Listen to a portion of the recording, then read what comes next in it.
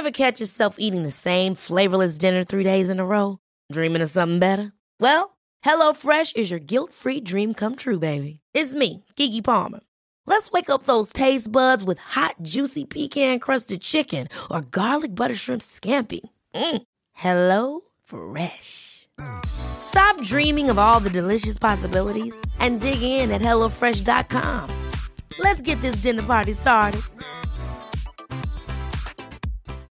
Millions of people have lost weight with personalized plans from Noom. Like Evan, who can't stand salads and still lost 50 pounds. Salads generally for most people are the easy button, right? For me, that wasn't an option. I never really was a salad guy. That's just not who I am. But Noom worked for me. Get your personalized plan today at Noom.com. Real Noom user compensated to provide their story. In 4 weeks, the typical Noom user can expect to lose 1 to 2 pounds per week. Individual results may vary. Hi everybody, today's show is brought to you by Casper Mattresses. You see, Casper is an online retailer of premium mattresses that are a fraction of the price of mattresses one can purchase in the store. The mattress industry has for too long forced consumers to pay notoriously high markups, and Casper has had enough. Casper is revolutionizing the mattress industry by cutting the cost of their mattresses through cutting out the middleman, the retailer, and selling directly to you, the consumer. Now, you see, for years I've had trouble finding a mattress that has the perfect blend of bounce and stiffness until I finally received my own Casper mattress. Casper mattresses provide resilience and long-lasting supportive comfort, and this has literally changed the quality of my sleep overnight. Ha! A hybrid sleeping product that combines premium memory foam with latex foam, it has become the most awarded mattress of the last decade. Mattresses start at $500 and they go as high as $950 for a California king-size mattress. These are great prices. If you, like me, are tired of expensive mattresses not actually making your quality of sleep any better, it is incumbent upon you, my friend, to go out and get one. Casper mattresses are easy to purchase, and you can do so risk-free. Casper offers free delivery right to your door, and if you are not satisfied with your purchase, you can return it within 100 days at no cost. Let's be honest, guys and girls, lying on a mattress for a couple of minutes in a showroom is simply not enough time to tell if that is the right mattress for you. Now, Casper is willing to give the listeners of Cool Canadian History $50 off their first purchase. All you need to do is go to the link caspertrial.com/coolcanadianhistory. That's Casper, CASPER trial, TRIAL.com/coolcanadianhistory. Get your purchase, get your mattress, sleep better now.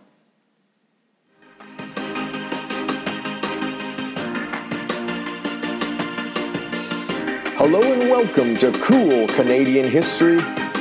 I'm your host, David Boris.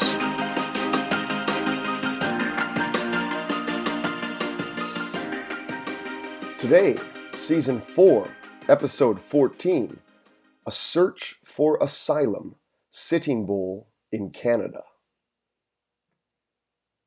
Sitting Bull is one of the most well-known Native American chiefs in history, and was the leader behind some of the most fierce resistance to American expansion westward.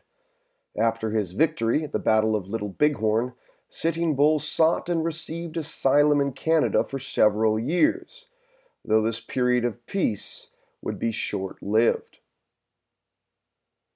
There are numerous books about Sitting Bull, and many are fantastic. However, the 2008 book titled Sitting Bull, The Life and Times of an American Patriot by Robert Utley is one of the strongest. It is a deep exploration into Sitting Bull's life, a delve into Sitting Bull as a human, as a spiritual leader, as a military leader, and as a Native American activist. It is well worth the read, and is this episode's book recommendation. Okay, so let's begin with who is Sitting Bull. Sitting Bull was born sometime in the early 1830s in Lakota Sioux Territory. This is in the modern state of Montana along the Yellowstone River, and he was a member specifically of the Hunkpapa Lakota tribe. The Lakota were one of three main tribes that made up the powerful Sioux Nation, which occupied much of the northern plains of the United States, so Montana, Nebraska, North and South Dakota, and parts of Minnesota. As a young man, Sitting Bull earned praise and reputation as a brave warrior in skirmishes against local tribes. By 1862, Sitting Bull had emerged as a leader amongst the Lakota when they were drawn into fighting with the United States Army. At the time, the Army was known more colloquially as the Union Army, who were embroiled in, of course, the Civil War. Now, the Dakota tribe, that is, eastern cousins of the Lakota, had attacked settlements in Minnesota in their attempt to stop American expansion into their traditional territory. So in retaliation, the U.S. military indiscriminately led attacks against all Sioux people, including Sitting Bull's Lakota. This began years of Sitting Bull engaged in on-again, off-again conflict with the Americans. By the late 1860s, in the aftermath of the conflict known as Red Cloud's War, a number of Lakota and Dakota groups signed a peace treaty with the U.S. government. This was the famous 1868 Treaty of Fort Laramie. Yet, Sitting Bull refused to sign, stating, and I quote, "I do not propose to sell any part of my country," end quote. Thus, he continued his guerrilla attacks on American settlements and military outposts. In the early 1870s, Sitting Bull led an armed resistance against efforts by the Northern Pacific Railway to build a railway through Lakota territory. This was, in fact, a successful resistance. The railway construction was stopped. However, in 1874, gold was discovered in the Black Hills of western South Dakota, and this sparked a frenzied gold rush, which saw thousands of whites enter the region, a movement Sitting Bull could not successfully stop. Tension obviously mounted between local indigenous groups, the Lakota and Cheyenne in particular, and the incoming gold miners and the settlers that followed in their wake. Sitting Bull was already seen as a great resistance leader and had gathered around him a large following of more than 10,000 people from a variety of tribes, including Lakota, Dakota, and Cheyenne. Ever catch yourself eating the same flavorless dinner 3 days in a row? Dreaming of something better? Well, HelloFresh is your guilt-free dream come true, baby. It's me, Keke Palmer. Let's wake up those taste buds with hot, juicy pecan-crusted chicken or garlic butter shrimp scampi. Hello Fresh. Stop dreaming of all the delicious possibilities and dig in at HelloFresh.com. Let's get this dinner party started.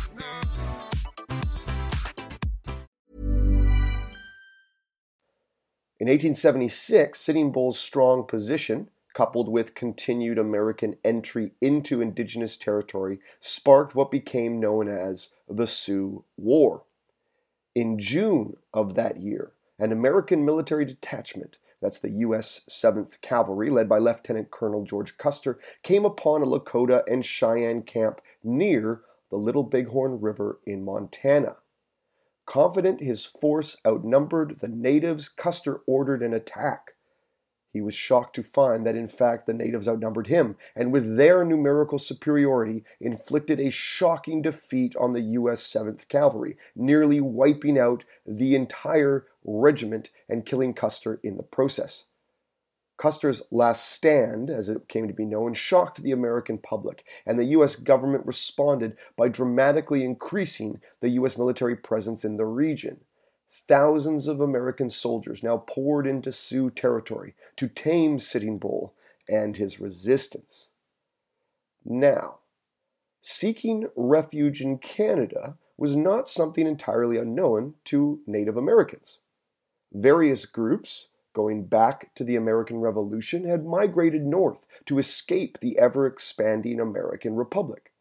For the purposes of our story here, it was the early 1860s which saw the first Dakota Sioux migrate into what would become Manitoba and settle in various towns along the southern border. When news of the Little Bighorn battle reached Canadian authorities, they anticipated that various Sioux groups would be arriving shortly.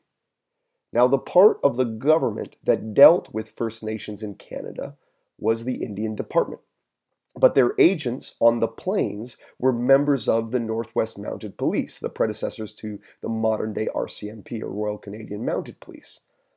All throughout the Canadian prairies, places like Fort Calgary, for instance, Northwest Mounted Police detachments were established to act as go-betweens between the First Nations and white settler Canada. The NWMP's mission was to enforce the authority of the Canadian government while avoiding any sort of costly war with the various First Nation groups. Wars, for instance, in the United States that were very much watched with apprehension by the Canadian authorities. Thus, it was going to be a member or members of the Northwest Mounted Police who would greet any Sioux refugees fleeing the anger of the U.S. military. Now, for most Sioux, things were looking bad by the 1870s. You see, food in the form of the buffalo was already scarce, and destitution from U.S. military raids had significantly exacerbated the problem. Many Sioux found themselves near starvation by the end of 1876. Thus, before the year was out, the first Sioux refugees did indeed begin crossing into Canada.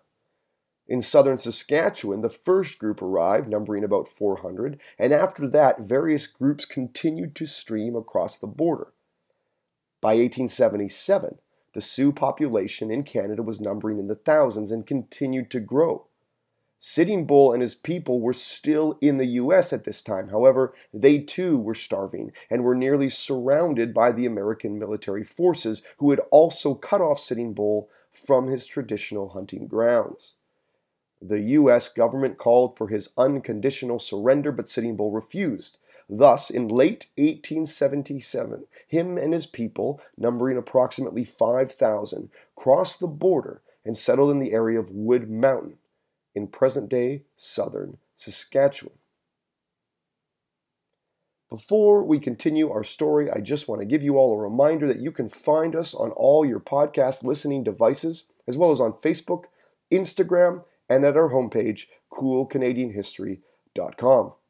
If you go to our Facebook page or our website, you will see links to PayPal or Patreon. Both of these links provide safe and secure ways to donate to the podcast. PayPal gives you the option to donate one time, while Patreon allows you to set up regular preset donations. So for instance, if you want to donate $2 for every episode we publish, well, Patreon allows you to set that up. We survive heavily on your donations, and every dollar donated is extremely helpful in allowing us to continue to bring this history program. So thank you for all of those who have donated and who continue to donate. As well, on our Facebook page and on iTunes, you can leave us a rating and a comment. We love to hear from you, so please don't be shy. And now on with our regularly scheduled program. When Sitting Bull arrived in Canada, he did so claiming to seek asylum in what he referred to as his grandmother's country. When Sitting Bull was asked why he had come to the land of Queen Victoria, he showed his grandfather's medals from the American Revolutionary War, his grandfather having fought alongside the British and given service medals depicting George III. Thus, Sitting Bull sought an ally in Queen Victoria, the granddaughter of the King, George III, his father had served.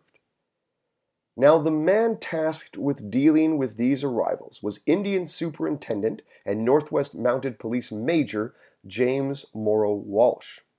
Now, Walsh was actually fairly friendly with the Sioux that were arriving, and he did tell them that they could live on Queen Victoria's land as long as they respected the Queen's laws and did not engage in raiding or skirmishing with other First Nations groups.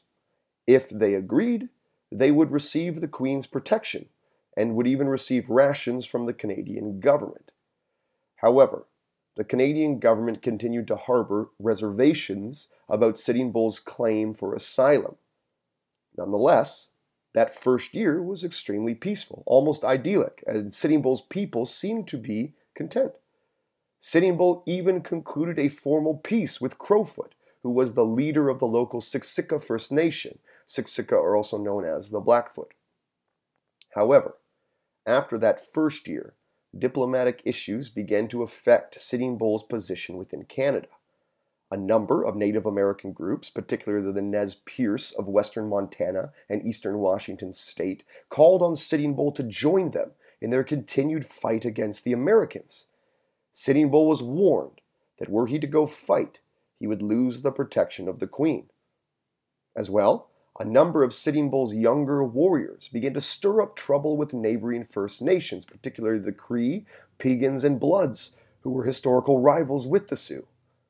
And finally, political pressure from Washington and London began to take its toll on the administration of Canadian Prime Minister John A. Macdonald.